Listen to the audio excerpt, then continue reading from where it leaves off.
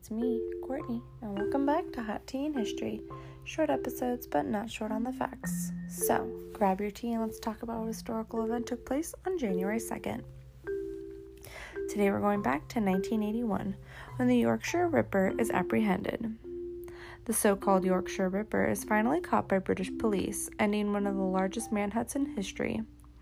For 5 years, investigators had pursued every lead in an effort to stop the serial killer who terrorized northern England, but the end came out of pure happenstance.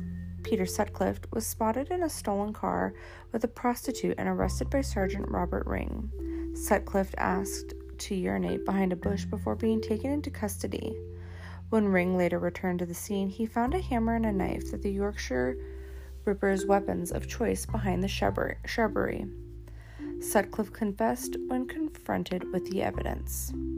Peter Sutcliffe's first victim was Wilma McCann, who was beaten about the head with a hammer and stabbed multiple times on October 30th, 1975.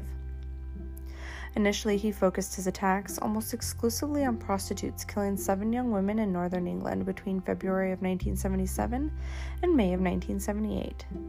Many of his victims were mutilated after they were killed. As part of the manhunt, authorities interviewed more than 250,000 people and searched thousands of homes. Sutcliffe himself was interviewed 9 times during the investigation, but always convinced detectives that he wasn't involved.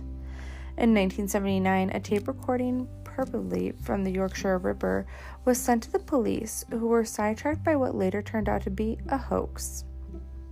The public really began to panic when the Yorkshire Ripper stopped going after prostitutes and started targeting college students.